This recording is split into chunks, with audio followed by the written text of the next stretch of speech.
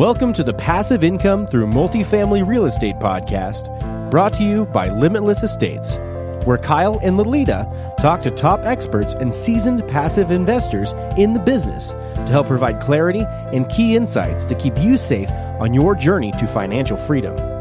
Our goal is to help you get educated on how to create passive income for you and your family by using real estate as your vehicle. Now here are your hosts, Kyle and Lolita.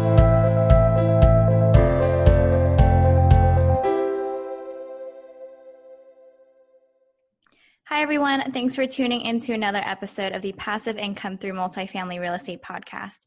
I'm your co-host, Lolita, also joined by Kyle. Today on the show, we have Yona Weiss. Yona, thanks so much for being here. How's it going? It is a pleasure to be with you guys today. Thanks for having me. Awesome. Thanks for joining us. Before we get into the interview, here's a little bit about Yona. Yona is a powerhouse with property owners' tax savings. As business director at Madison Specs, a national cost segregation leader, he has assisted clients in saving tens of millions of dollars on taxes through cost segregation.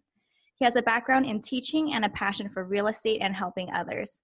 Listeners, stay tuned. Our focus today will be on what every real estate investor should know about cost segregation. So, Yona, could you please tell the listeners a little bit more about yourself and what you currently do? Sure. I mean, I think you pretty much covered it. What we're doing. Like you mentioned, I have a background in teaching. I really enjoy and really has flowed over into my role with Madison Specs.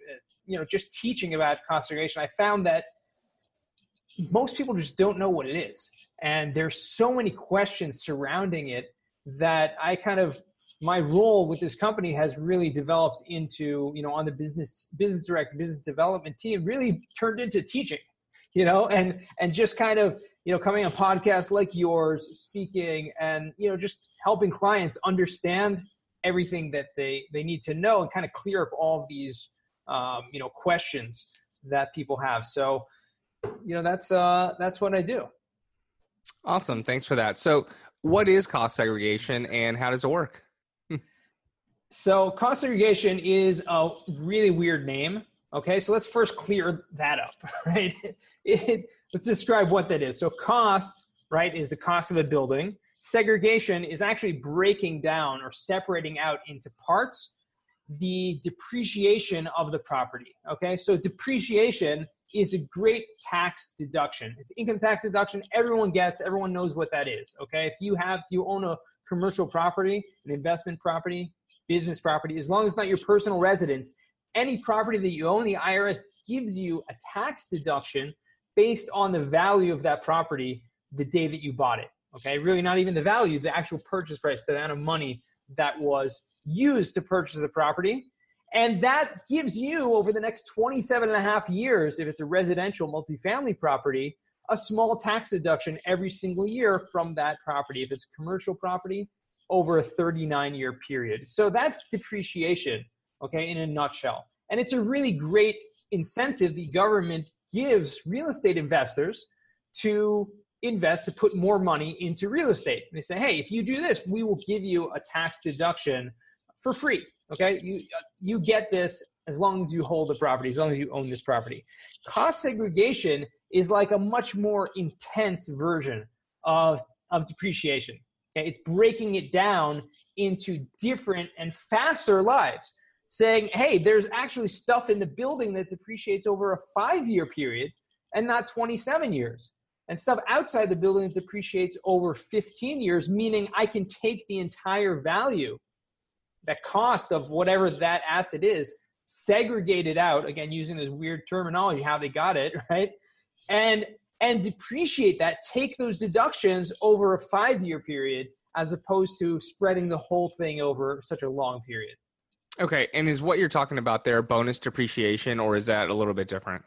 Oh, so yeah. So the bonus depreciation is a new law that came with the recent tax reform in 2017, the Tax Cuts and Jobs Act, which allows you to take in the first year of ownership anything that depreciates less than 20 years. So let's just back up a little bit and talk about what these categories, what these depreciation things are. Okay, so the main two categories that we're talking about discussing in accelerating depreciation or getting more depreciation in the early years is, number one, personal property, what's called, or tangible property, which includes anything in the building that's not part of the structure. And that depreciates over 5 years. So think about things like, fixtures, furniture, appliances, even carpeting, because it's not part of the structure.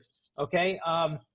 If you have, security systems or lighting fixtures, even special purpose plumbing and things like that, depreciate over 5 years. So all of that value you can get, it's a huge amount. It could be 10, 20, 30% sometimes of the value of the property in 5 years. And 15 years is the second biggest category, which includes land improvements, right? So think about anything outside the building, landscaping, fencing, pavement, curbing. You have a parking lot. That parking lot actually costs money and is worth a lot. Believe me, pavement's worth a lot. You could get that depreciation in 15 years, or with this bonus depreciation that you mentioned, get it all in the first year. So it's a huge incentive to take, big chunk deductions in the first year. Okay. And so why is it beneficial to take everything up front instead of maybe spreading it out over 5 years? Right. Or even 27 years right. for that matter. Right. This is a great question. The main reason is it's your money, right? It's your money. You made the money. Now, the IRS and the government wants you to pay taxes, okay? But if they give you an incentive and they say, you don't have to pay these taxes right now, you can pay them later or at a longer period of time, then it's your money. You probably know what to do with it better than the IRS does, okay? So it's really cash flow, okay? And paying less taxes, time value of money. You might be spreading it out over a longer period of time and taking less deductions, but over that time, you're going to be paying taxes on your own money. So that's how I like to think of it, just keeping your own money in your pocket for as long as you can. Okay. Can you talk a little bit about depreciation catch-up and how that works? Sure. When you buy a building, you get depreciation from the day that you buy it, okay? Now, if you buy a building today in 2019, okay, you're under contract for a building right now, okay? Once you close on that, from the date of your property closing, that's when you get depreciation. And you'll either take it straight line. Let's say you're taking it what we call straight line depreciation, which means, let's say you're buying it for $1 million. Okay, every single year, you'll get about $30,000 of a tax write-off over the next 27 years. That's the breakdown. That's the percentage. If you didn't do cost segregation, you can actually retroactively catch up on that depreciation that you missed, right? So let's just take the numbers. 20% of the building you can get in 5 years, say $200,000 of that million, right? You can get that in 5 years, but if you took only $30,000 for the first 3 years, so you have an extra, you only took $90,000, you have an extra $110,000 that you missed, you can get that all in 1 year. Okay, that's what we call catch-up depreciation, retroactively getting what you had missed in the accelerated depreciation. Okay. Does that make sense? Absolutely. And so also when you sell the property, you're going to have to pay, is it called catch up on the back end as well? Or you're going to have to pay for that depreciation, right? At the end when you sell. Oh, correct. Right. So there's a tax when you sell a property called depreciation recapture. Recapture. Like capture the flag, right? Like they're getting it back, the IRS. Now, it doesn't mean that the IRS is going to take back all the depreciation that you use. What it means is now when you sell a property, you have to pay a tax on the amount of depreciation that you took. Okay. Can you talk about that a little bit more? Sorry, go ahead. Yeah, sure. So it's usually capped at a 25%, which means that if your marginal income tax rate is much higher than that, 39%, let's say at 35%, you're anyways going to be not paying those taxes in the years that you took the depreciation, right? So you're basically getting a big spread on that money, right? And it's your own money. Again, it's not like you're taking extra money from the IRS and then you're gonna have to pay back more later. No, it's your money in the first place that you made, so you keep more of it. When you pay on the sale of a property, you're gonna have to pay back whatever a tax on the amount that you took. However, if you do a 1031 exchange, which is a very common thing to do, then you defer those taxes even further, similar to the capital gains tax. Okay. And is it true that you have to pay the recapture whether you take the depreciation or not? That's correct. Yeah, you can't. The IRS considers it as if you took depreciation, even if for whatever genius reason you decided not to take those deductions. Okay. Yeah. So it's important just to take them, right? Because either way, you're going to have to pay at the end. Exactly. And really, you're obligated to take it. Just the IRS is not going to come after you for not taking extra deductions. Right. Okay. So for a passive investor, what kind of questions do they be asking a sponsor that's kind of setting up an investment just to make sure it's set up for success when it comes to cost segregation? Well, I think the best question is, do you have a tax advisor? Who's your tax advisor? And really, this is what comes down to, because there's so many tax incentives for real estate investors, like cost segregation, that they want to make sure that you're in good hands. So is it something that you are considering doing? That obviously that's a question. Is cost segregation something you're considering doing on this property? If yes, that's great. If not, why not? Maybe there are some other reasons at play that would not be beneficial. For example, if someone is investing from an IRA account, okay, the IRA account is not taxable, so they don't get depreciation benefits on that money. If the entire property is purchased through IRA investors, there's zero benefit for getting depreciation or extra depreciation. Got it. Interesting. Okay. So do you have any success stories you can share with us on a property that greatly benefited from cost segregation? There are so many, dozens on a daily basis. We did over close to 2,000 studies in 2018 alone. And, I'll just take an example. We have, I'm sure he won't mind me mentioning his name on the podcast here, but one of our close clients, Kenny Wolf, is he loves it. He actually interviewed our tax director a couple weeks ago on his show. And, he came off saying that the properties that we just did for him, his investors are getting 30 to 50%, tax return on their investment. Yeah, it's awesome. And so how does the cost segregation process work? Is it, do we contact you? Do you come out to the property? How does that kind of work from start to end? The first thing that we do is we'll always run a free estimate, which is basically an analysis and upfront without going to the properties, just from our knowledge of, what properties should look like, what the potential tax benefits would be. And that's for free. And that's, worthwhile to do just so you can get an understanding of it and see, what those numbers are. The second thing is, then we will actually send an engineer to the property to perform the study. We have, 13 full-time engineers on staff. So we'll send them anywhere across the nation. When they come to the property, they'll take pictures. They'll go walk the entire property to see everything, make sure they're getting all the benefits, finding all of the fixtures, all the square footage of carpeting, the square footage of the pavement, everything, to make sure you're getting the maximum benefit. Then they'll come back and take all those findings, prepare a full study, which is 80, 90, 100 pages long, which includes great detail into what they found and all of the sourcing to the tax code that's in there, what we set you up for success. Okay.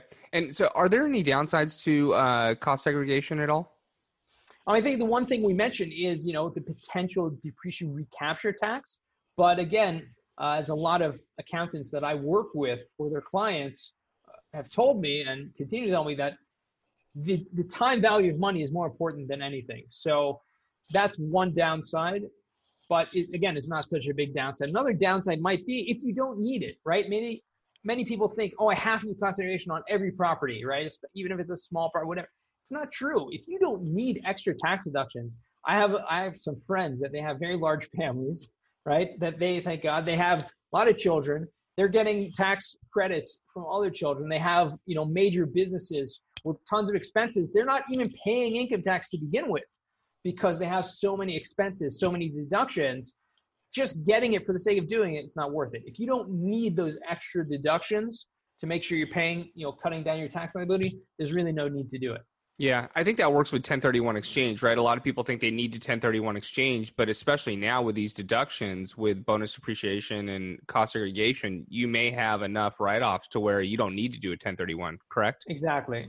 And you really need to, all of it, you need to discuss with your tax advisor, because every single person's situation is unique. Okay.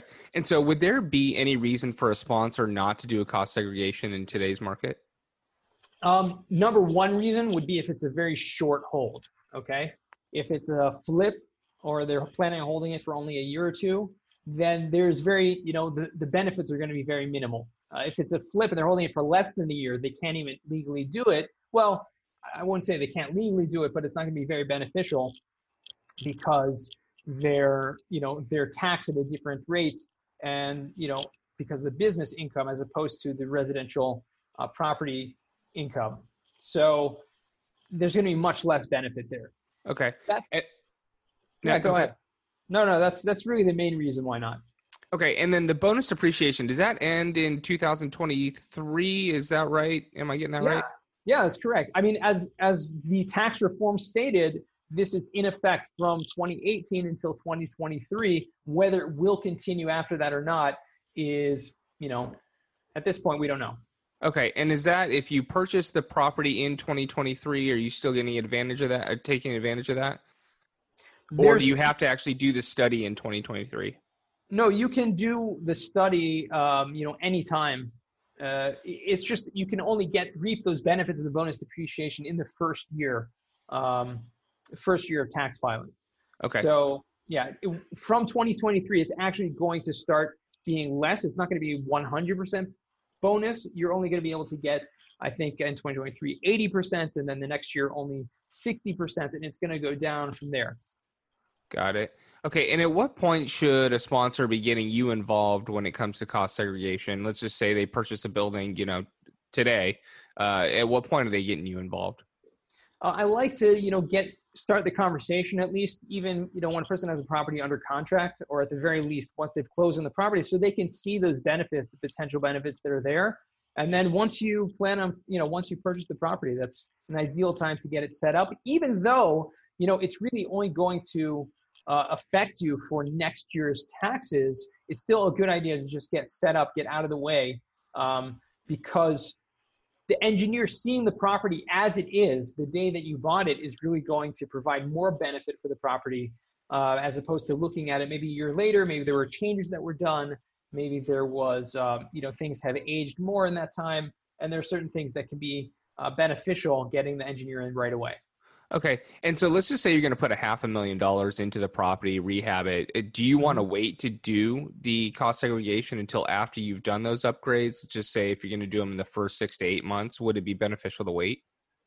Not necessarily. The reason why is, if it's done in the same tax year, meaning if you purchase the property and do those renovations in the same tax year, so the IRS kind of looks at it like it's all really one purchase, and all that money, that basis is really the same. So there's not a tremendous amount of benefit that can be had in getting cost segregation done, later on, as opposed to right away. The money that's spent on the renovations can be added to the basis, and an engineer can look at that amount of money put in and allocate that appropriately to get the tax benefit from it. So yeah, it's something that a lot of people do actually before and after. They'll do a cost segregation once they purchase the property, and then a renovation study looking at that property after the renovations have been done, have the engineer come back a second time. But that's really best accomplished when those renovations were done, or at least part of them were done in a separate tax year. Okay. Got it. And I know, you can get into the weeds with all these questions, but is there anything else I didn't really ask, or from a high level you want anyone else to know about cost segregation? I think something really important to note is, like I mentioned very, just on the side note before, it's not for every single property, meaning the benefit, the tax benefit is proportional to the purchase price. Okay. So if it's a smaller property, let's say the single family property, or a smaller property less than, let's say, $500,000 purchase for that, there's not going to be tremendous amount of benefit there. And even until it's $1 million, I don't really push it and tell people, hey, this is something you really should do, because the benefits are minimal. And I'm happy to run the numbers, like I showed you as well, that you can see those numbers, right? You can take a look and see what this potential benefits would be. But since it's proportional to the amount of money you put in, you'll see very clearly that less than $500,000, it's going to be very minimal, and therefore it may not be worth it, to spend, let's say, a few $1,000s, $5,000, $6,000 to get a study done, and your tax benefit is going to be, I don't know, $20,000, $30,000, $40,000. You have to weigh that. Is it worth it? Is it not? That's, a decision. Okay, perfect. Awesome. Lilita's going to take us into our final 4 questions. Are you ready? Sure. All right, Yona. What is the one tool that you use in real estate investing that you could not do without? I think this right now, Zoom, right? What we're doing right now is incredible. I mean, I can't say I can't do without it, but I think it's tremendous the value that it provides to really, you're on the West Coast, we're on the East Coast. Wouldn't be able to do this really. I'm not going to hop on a plane to see you. And that's, I think you would agree that this is something that's really changed the game a lot in getting to know people and doing business with people around the world. Yep, I agree. Can you tell us a story about your biggest mistake in real estate investing so far and the main takeaway for our listeners? Sure. When I was actually a real estate broker for a while, it's not really in terms of investing, but I think this can very much fit with investing as well. As I did a deal with a broker, a joint brokerage, a different firm, and I had a bad feeling from the get-go. I just had a gut feeling. And when you have that gut feeling about the integrity of a person, you just have to go with it. You have to trust your gut. And I didn't. And my partner at the time also felt something, but we're like, we've been dealing with this property for months. He's got a buyer. Let's just work together. And, that gut feeling was there and it didn't go away. And in the end of the day, the guy ended up cheating us and stealing several $1,000s from us in the deal as part, which, was really expected. But I think I learned my lesson. When you have that gut feeling about, a person, you have to just go with it. Yep. Good advice. What is it that you need to do now to grow your life to the next level? Continue learning every day. Just never stop learning. That's why I love these podcasts that you guys are doing and so many others. There's so much information out there, and just meeting with the right people and continue learning. Love it. And finally, where can people find out more about you? You can connect with me LinkedIn. It's a great place. I'm pretty active there on a daily basis. Bigger Pockets as well. Excellent website. A lot of information there. Check me out there. Or feel free to reach out via email, telephone if you want an estimate on your property. You can find me there. Perfect. Great. Thanks for really simplifying cost segregation for us and the endless benefits. Lots of value here, and I'm sure our listeners will be replaying this episode a few times. So, Yona, it's been great. I tend to talk fast as well, so they might have to play. Awesome. It's been great having you on our show. Thank you. Thanks, Yona. Thank you, guys. It's been a pleasure. Thanks for listening. To learn more about the Passive Income Through Multifamily Real Estate podcast, and to get access to today's show notes and to previous shows, visit limitless-estates.com. If you enjoyed this show, please subscribe to the podcast. Thanks again for joining us. Be sure to tune in again next week for another episode.